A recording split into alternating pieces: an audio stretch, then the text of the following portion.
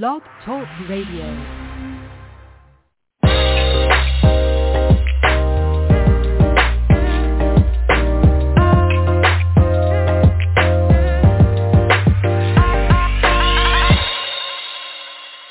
Welcome to the Perkins platform. This is a solutions-oriented broadcast, radio, and podcast. Thank you for tuning in. We explore on any given week contemporary issues in education and a variety of other topics dedicated to leadership development and just overall well-being. And this is your host, Brian Perkins.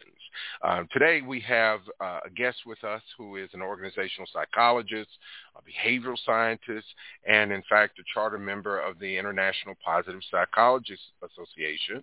He's written a number of articles and books that have appeared in the Wall Street Journal, Fast Company, one that I read a lot. He's serves as a senior leader at Active Wellness, and so he actually has an upcoming book called The Fun Habit, which we're going to hear a little bit about a little later. But I'm pleased to introduce you to Dr. Mike Rucker. Welcome, Mike. Hey, thanks for having me. Well, glad to have you. And, there's a lot that I would love for us to be able to cover. I know we only have 30 minutes, but it's just so much. And the timeliness of this topic is incredible that, we've been talking a lot in the public spaces around work, and I'm not sure if it's real or not, but some people have framed it and named it as the Great Resignation. So there's so many debates about not just behavior in the workplace, but the workplace itself. And so one area, and I know there are many that you have covered, but one area that you have covered that I'd love for us to just kind of talk about a little bit eventually is about authenticity in the workplace in terms of how you should show up. But first, I would really love to hear about what you do and some of the work that you're currently doing with Active Wellness, and because I know you have a fascinating background in workplace wellness as well. So tell me a little bit about what you're currently doing and some of the work you've done. Sure. So it's kind of bifurcated into two different areas. So when I was getting my doctoral work in organizational psychology, my focus was on workplace wellness, and that's what Active Wellness does in partnership with Providence, which is a major hospital group out of the West Coast. We put wellness centers in various installations, corporate campuses, residential facilities, and things of that nature. And then I also have been studying the science of fun since graduating in 2016. And so the culmination of that work, looking at fun and pursuing fun as an alternative to pursuing happiness, has been the corpus of my research work since 2016, and hence the upcoming book, The Fun Habit. Sure. So tell me, you have me captivated. So pursuing fun versus happiness. Tell me a little bit about the difference. I know this is probably a sneak peek into the book, but please tell me a little bit about what's the difference between fun and happiness. Yeah, so, happiness tends to be a lagging indicator of our emotional state, right? And so specifically in psychology, we frame it as this term called subjective well-being, which is very much determined by a quantitative instrument. And even when we're talking about happiness, it tends to be retrospective, right? And so why that becomes problematic is that in its essence, we have to kind of think about how we're feeling, right? And generally, if we're overly concerned with our own happiness, that tends to lead to negative self-talk, and also identifying as like, I'm not where I want to be, so I must not be happy, right? And so there's a lot of research. The research that I really enjoy is from Dr. Iris Mouse out of Berkeley, but her studies have been replicated that especially in the Western world, when we tend to perseverate on, this lacking in our lives, paradoxically, it makes us less happy, right? But framing it as seeking out fun is an immediate response, right? So we often talk about, especially in the business world, action versus reaction.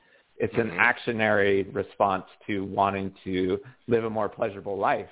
And so what I found, because I know we're short on time, is that by using that frame and applying that to optimizing anything from, how you're operating any daily activity to how you're operating work to how you're interacting with your friends, trying to find opportunities to make it a little bit more enjoyable reaps huge benefits. And then that ends up becoming a leading indicator, right?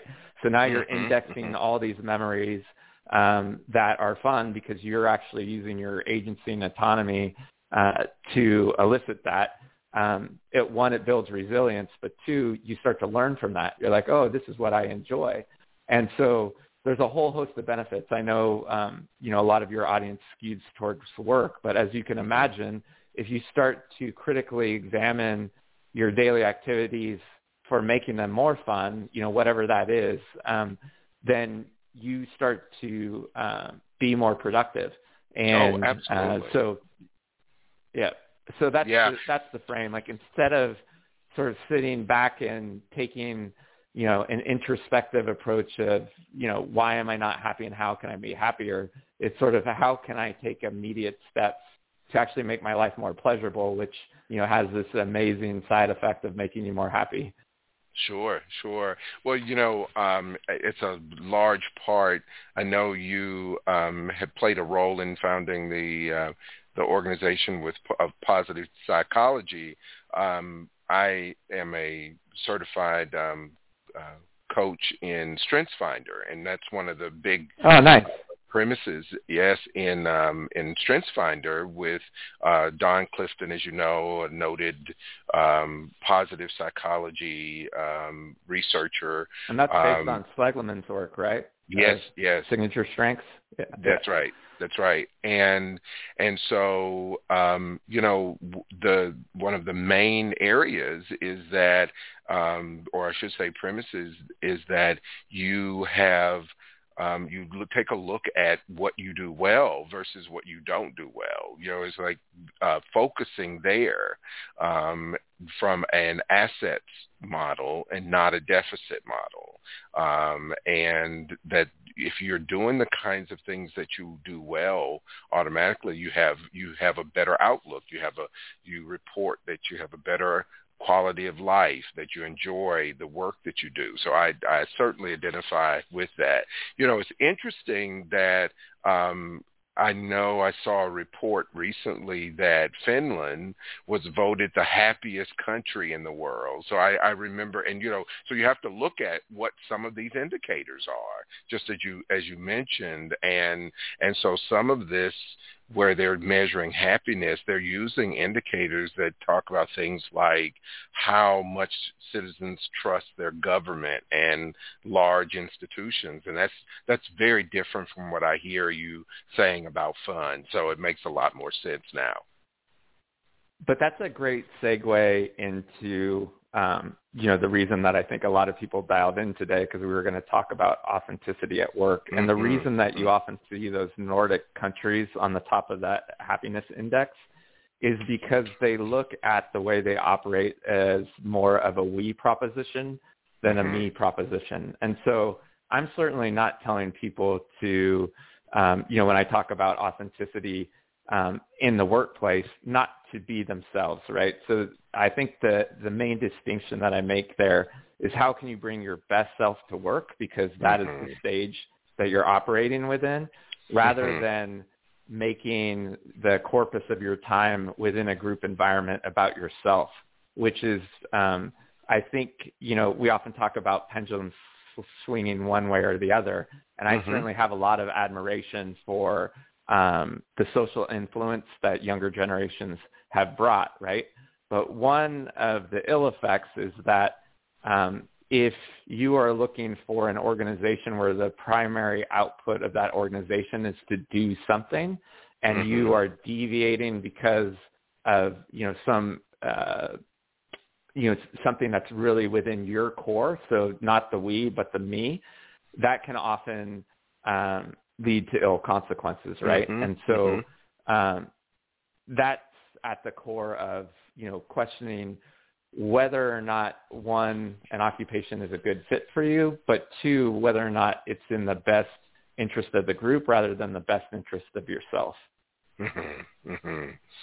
Fascinating. I think about people who feel that they show up in their jobs kind of intentionally one way or another.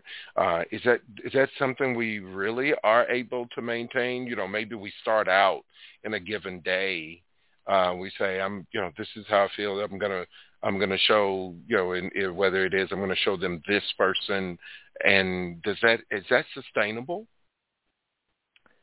Well, it certainly is problematic, right? And so I think that's one of the interesting, the pandemic set the stage for all sorts of social experiments that were unattended, right? But I think, so my wife is a Pacific Islander, right? And so one of the things that she was alleviated from when she was able to work from home was, sort of having to address issues of personal identity at work. One of the things that facilitated for her with the ability to do hybrid work was just to concentrate on her work and provide her best self. And you see that story repeated over and over again, right? There have been some great articles about folks, in minority groups that feel like they can do their best work at home because they don't have to play a role to fit in, with a group dynamic. So I think there's some interesting issues that we can look at because of, all of the dynamics that happened from work at home. But I still think that the basis of organizational psychology and group cohesion, the fact that we build these groups that are dynamic and complex, and how can we create a psychological safe space, because it looks like at least the tides of, what we're seeing from big group leaders, and generally that flows down to smaller organizations, is that leadership wants folks back in the office. And I think, if you're looking at that from the enterprise level, there is good reason for that to happen, because it's clear that at least from a creativity standpoint and things that happen when people are able to get together just aren't happening. Even though, again, I've just, disclosed a lot of benefits for advocating for work from home. So if all of that is true, right, if it's true that whether we like it or not, we're likely going to have to get back into in-person groups, then how can we create a psychological safe space so that everyone feels like that they're able to adhere to common work goals? Because what we do know through organizational psychology is when we all believe that we're moving the needle in the same direction, we all feel good about what we're doing. But the Fast Company article that you referenced that I wrote at the beginning of our program, one of the ideas I brought forth in there I actually borrowed from Brene Brown, and that's the idea of floodlighting, right? So building rapport with your colleagues is great, but if your authentic self also means that you bring your personal problems to the office, there are other folks that might not be psychologically prepared to have those dumped on them, right? Right. And so that's just one of a lot of issues of emotional labor that if we're not approaching work with empathy and trying to create this we environment where we all feel safe and we're all kind of more focused on the group goals, then, again, you could potentially be causing psychological harm for others. And so that's the crux of the argument, is that, yes, bring your best self to work, and yes, make sure that you ensure your own psychological safety. But, we just saw, this is kind of a real-time example, but, somebody's humor might not, something that you authentically feel is funny might not be funny to somebody else, right? I mean, yes. actually, I don't want to call out that specific example, right, but right. Over the course of the last few months, we've seen, where someone thought that they weren't doing actual harm and another person felt they were, and it was, it could be boiled down to just a difference of opinion. But isn't that always a challenge that when you talk about safety, the perspective, so where you have someone, just in the case of thinking something is funny, or even thinking that the space itself is safe. And a lot of that safety often depends on the view of your sense of belonging to a group or a majority group, and that majority group could be, everyone who's in favor of X or Y. It's not necessarily race or gender or some kind of affiliation, but it could just be any number of other indicators that is a part of the majority group. And so that perspective that it is a safe space is difficult to achieve because people, there's a continuum of safety. And so how do you bring authenticity in that, to that space, given that? How can you actually be? You're exactly right. Yep. The adage that heavy is the head that wears the crown applies here, right? And so no one said leadership was easy, or we would, it wouldn't be the coveted position that it is. And I think one of the burdens of leadership is to ensure they're checking in with their employees to make sure that space is maintained. And you're exactly right. I think I was, using some examples that were pertinent for the pandemic, that shined a light on some of these issues. But you're exactly right. I mean, this could be all sorts of differences, right? Religious differences. It runs the gambit, and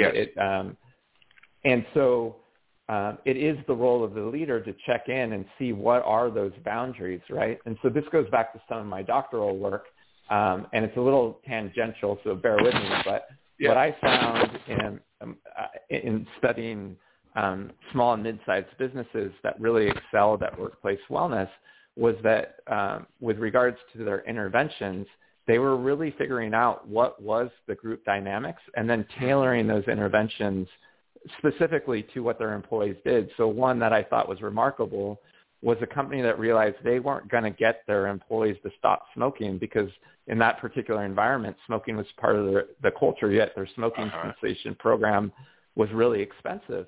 And what these employees really wanted to do was engage in other activities of wellness like mindfulness training and yoga. And so they reappropriated those funds and actually really moved the needle. And so how that anecdote applies here is with, to answer your question specifically, is leadership doing that exact same thing, right? Like what are the bumper rails of safety for this particular group? And then can we play within that? Because once you create that safety, then you can start to have a playful space where you're doing interesting things. What jokes are appropriate for that particular group and what aren't. What things, what questions are okay to ask so that you guys can start to build rapport. Like, is it okay to talk about your family or is it not, right? And so all these things seem superfluous, but if you're not mindful about how you're approaching it, they can become really problematic, right? An anecdote that a friend, a colleague of mine, Jeff Harry said was, where we were talking about fun in the workplace specifically, like, one of these group cohesion exercises often is going to an escape room, right, as kind of a organizational development exercise. But do you want to be locked in an escape room with 5 other people that you don't like? Now you're trapped in a room with folks you don't even want to be with, right? So it's, I think you need to start from a place of psychological safety, and that really is the burden of the manager of that group, right, is to make sure that they're checking in with each person.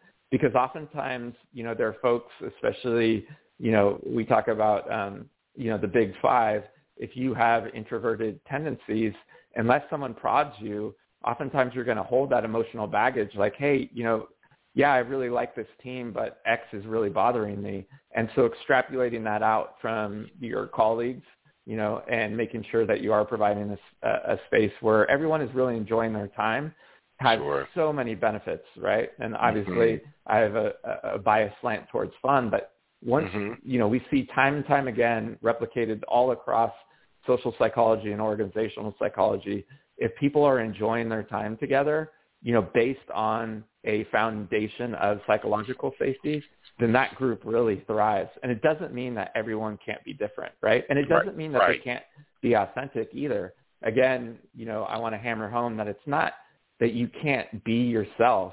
It's that you need to bring your best self, and that if there are authentic components of your personality that would be better served by enjoying, that aspects of your id outside of the workplace, then maybe divvy up, what you bring to work and what you enjoy outside of home.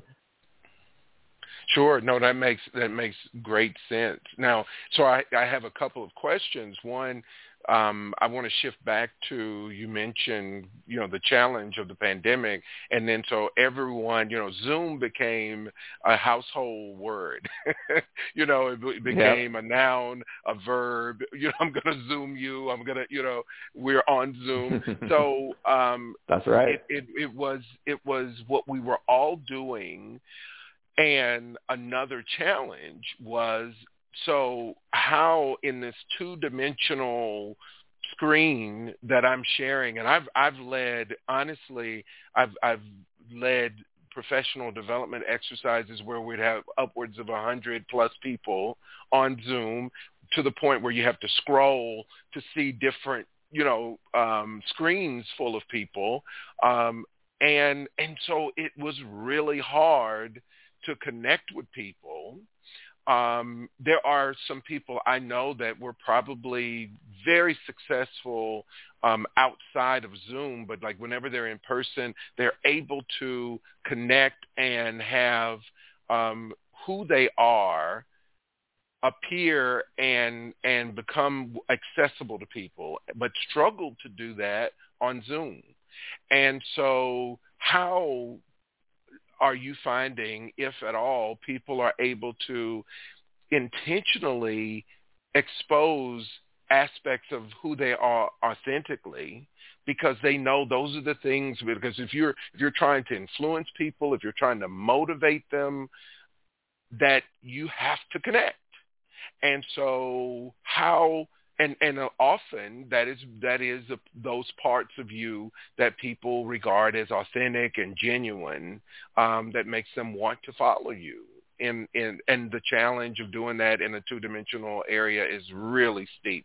So how are you seeing that people accomplish that, or struggle? Yeah, so well, it's both, right? Obviously, and so we talk about situational intimacy, and I think the heavy lift with regards to maintaining that type of authenticity in a Zoom ecosystem is the extra burden of making sure that you create that intimacy through more one-on-one interactions, right?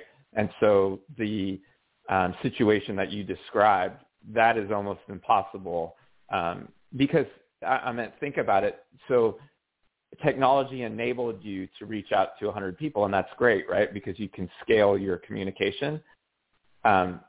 If we were at a cocktail party and there were 100 people within that room, you're not going to have that same situational intimacy. You're probably going to hone in on 5 people and then enjoy the company of those 5 people, however you formed and normed that night, right? And so you need to sort of replicate that in the virtual world. And so what it's going to take is the extra work of, after that, big event where there was 100 people within a Zoom room, figuring out how you can create intimacy, with the folks that you want to do and create those authentic relationships. So, that opens the door for a good, additional narrative. And that is that if you do want to be your authentic self, within a work environment, because let's face it, for most of us at a minimum, we're spending 1/3 of our life within that environment, right? So Yeah. to completely ignore your authentic self would be a burden, right? It would likely eat up Right. some of your grit and some of your resilience. But if you're within a group dynamic where it is going to create emotional labor for your cohorts because that's not the task at hand, then maybe figure out who within your workplace you can create those relationships with, right? Mm-hmm. And so one of the studies that I brought up in the book and I often talk about is that we know that when leaderships force subordinates to go to lunch, that's actually more stressful than asking them to do more work, right? Because one of the facets of our well-being, especially within the workplace, is autonomy, right? So one of the big benefits of the pandemic is we gained a lot more autonomy over how we spend our time.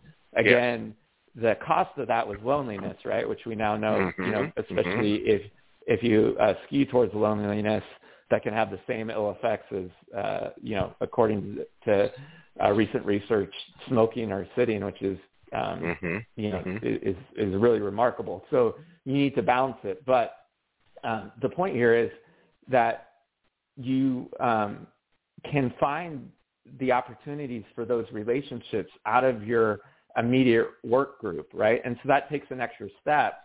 But often with just a nudge, like the one I just gave anyone listening, is why not find people that you really want to be with, maybe down the hall or in a different work group, or maybe it's just the receptionist, right? Like whatever it is, as long as you're not, taking advantage of any power dynamic. And generally that's not the case if you're, going to a different department altogether. And this works better with bigger organizations, but, with smaller organizations, you can do the same thing with using tools like meetup.com to find other professionals or, LinkedIn groups. And there's all sorts of opportunities to cohort with folks that have similar interests. And then you don't pose the same risk of potentially disrupting that, really important group cohesion that's dynamic, but also so complex as we've really got into in the last half hour, right? So you can find that fulfillment and, really express yourself with work colleagues, but then not run the risk of, potentially unloading or floodlighting, your direct colleagues.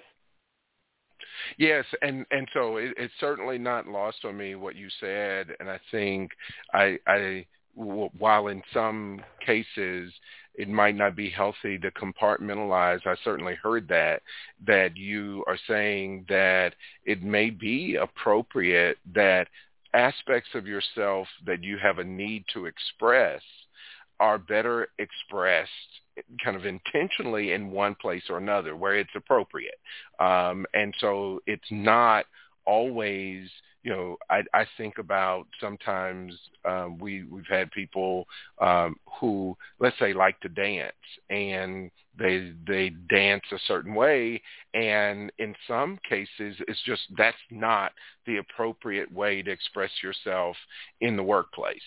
But there are other places where that might be possible, but just not in these places. And so where I guess my question then becomes, how does one determine, are there any or is there any advice you have about someone saying, well, there's not enough opportunity for me to demonstrate even the smallest aspect of myself in this place? What does that look like?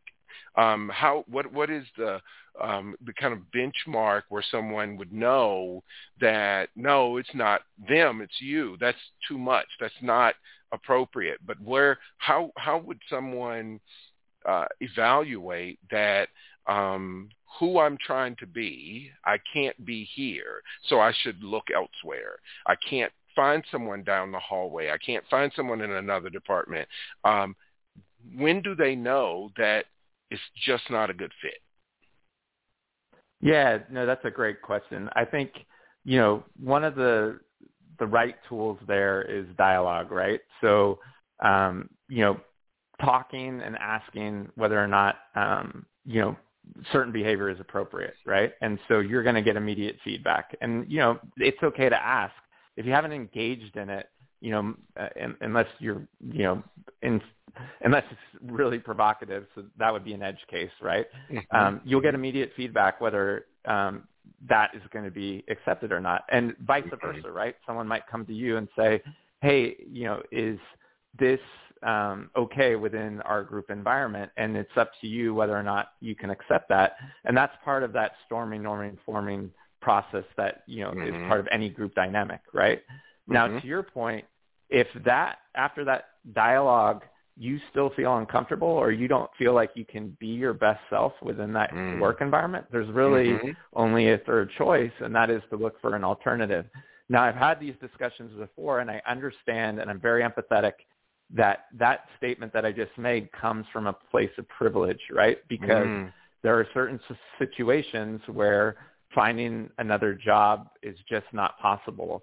And so this is kind of deviating from our topic, but what I often suggest then is how can you find aspects of your work that can become pleasurable because you're not enjoying the company of others, because whether it's a toxic environment and you can't change your job, or just simply maybe it's not a good match, right? And then so, at that point it becomes a coping exercise until you can, facilitate and manifest an opportunity that is a better fit for who you are.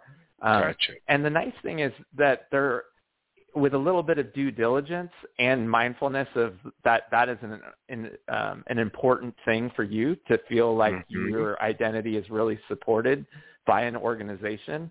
If you go in with that mindset, you generally can find an organization, that has a resonance with who you are, by making sure that during the interview process, you're not just evaluating, the economic hygiene needs that you're looking for, salary and benefits of that nature, but you're also evaluating whether or not these folks are, will turn into friendly relationships.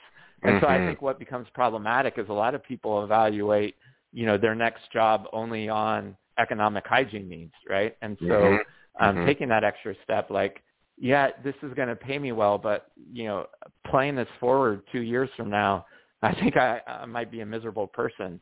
Again, it's just these little nudges like, I would, without being prompted, I don't think I would have thought of, taking that extra step of evaluating a job fit. And I'll tell you, it's an advantageous time to do that, right? We brought up already the Great Resignation. It's a hot job market, but I think the recession is coming. So, if you are in that camp, this is the time to look for something that might be a better fit for you. Yeah. Well, what you just said made me think of something else about that I've heard, and I'm sure you've heard too, is where there's some people who say, I go to work. I'm not looking for friends. I don't need that. I don't need any new friends. I don't need any companionship. I just want to go to work. I don't want to socialize. I work in teams well, but I don't need the other components of friendship and feeling good about being at work. I'm there to work. How realistic is that, though? Is that realistic? I think it is realistic, to be quite honest. So. Okay. I don't. Do we have to? Do I have room to answer? Oh yes, by all means. Yes, please. We're going over. Sorry, I thought you were telling us that we were. No, I think for those folks, that's okay, right? So that is one of to not be accepting of someone that really just wants to go to work. Is what a beautiful thing, right? there are not many of us. I truly want to enjoy my entire day, but I have friends that are like that. I think, not to stereotype, but I would say personally, so I can say this personally, that my friends that are accountants, their mindset is that they get so much flow from the numbers. It's not they wouldn't tell you they're having fun, but they don't want to have silly sock day or a ping pong table in the background, interrupt. They want to get the work done and be done with it. So, but, that's an important concept that you need to be mindful that there are those folks in your organization and forcing them into fun, right? Or forcing them into, hey, I really want to get, you to get with the program. That is doing harm to psychological safety. And again, probably one of your best assets, right? Generally, when people have those tendencies, those are the ones that like give you an honest day and generally just want to get their work done, because what they prioritize is a job well done at the end of the day and being compensated for that job, right? And so insisting that, again, they quote unquote get with the program, or like insisting that they, attend, the company happy hour at the end of the day because, I want you to get along with your colleagues. Like they already do. They know what their role is. So it's interesting that you bring that up. Again, it's an edge case, but I think it's an important edge case, because here is someone that is self-selecting into the fact that they just want to get their work done. I mean, what is the problem? Yeah. Well, and especially for people, what you've offered is great insight for people in leadership roles, is to recognize that there's a continuum. And so not that there are people, as you said, that you have these edges where there's some people who are social butterflies at work and they live for the after work activities, the bonding at the water cooler, like all of those things are really important to them. And then you have, and they look forward to that all day, every day. But then there are those who saying, like you just mentioned, the work itself is enough for me. And I brought that up for that reason, is because I know that somehow people try to force different members of the work group into somewhere in the middle, or at least being more socially a part of the group. And I'll tell you, if you reward folks by being empathetic to that work style, you'll be rewarded. So I'll give a personal example. I have an employee that it fits that bill exactly. And we had a big company offsite, and we had a big lavish dinner after that offsite. And he was invited to the dinner, and I know him well, and so I invited him knowing that he likely was going to ask if he couldn't go, because that's not his cup of tea, right? And so I did two things. One, I graciously said, of course, you don't need to go. I'm not going to name him by name. But and then I protected him when everyone was like, well, why isn't, so-and-so here? And I said, because he didn't want to. And he respects me so much more for providing that psychological safety for him, because it wouldn't have been a good use of time for him. He prioritizes family time and time with his kids. So what I'm doing is taking that away from him. So it's actually a penalty, right? Here's a guy that gives me some of his best work. He puts in an honest day, and then I'm going to penalize that by forcing him to go and do something that he doesn't want to do. Right. Yeah, it was a really fun event for all the folks that attended it, and it was extra, right? It was an extracurricular activity that the company invested in. So there is that tension, right? Well, we spent all this money, and we want to take everyone out to dinner. So there's a small opportunity cost, but at the end of the day, the opportunity cost is greater for that specific employee to drag him out to do something he doesn't want to do. Yeah. Right. So I think, just to kind of put a point on that, why it's so important, and why, when we talk about authenticity and fun, making sure that we really are empathetic in our approach, and so, I would say the key takeaways are, as an individual, how can we create experiences that are authentic to the group, so that we're looking at group cohesion and figuring out what goals can we all get behind, so we all feel good that we're supporting each other. And then from, the aspect of taking care of ourselves, where can we flex our autonomy, in the right environment, so that we are feeling authentic, because that is important, to support that, in the right context. So situational awareness and context awareness are important, and they do need to be thought of mindfully, without discussing it up front.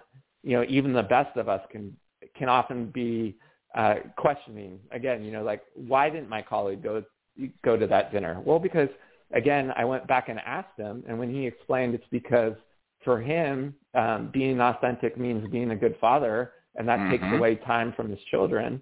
Like, so. Yeah, no, that makes absolutely perfect sense. Thank you so much. And I know we've gone way over. I do want to take a moment. I know you. Yes, no, it's not your fault. It's been great, and I always have a cushion so that we can continue to talk without fear of being shut off. So thank you so much. It's been very, very insightful. So the last thing I do want to mention, or at least come back to, is I know you have a book coming out January 2023, The Fun Habit. Want to make sure people know about that. Give us a trailer on The Fun Habit, what it's about, what you're doing, and any ways in which people might follow you, handles on social media where they can track you down, listen to you, or otherwise contact you. But love to get just a quick trailer on The Fun Habit. Oh, yeah, I appreciate that so much. So just a quick correction, it's coming out January 3rd, 2023. Okay. Yeah, and it's a culmination of all my research on the science of fun.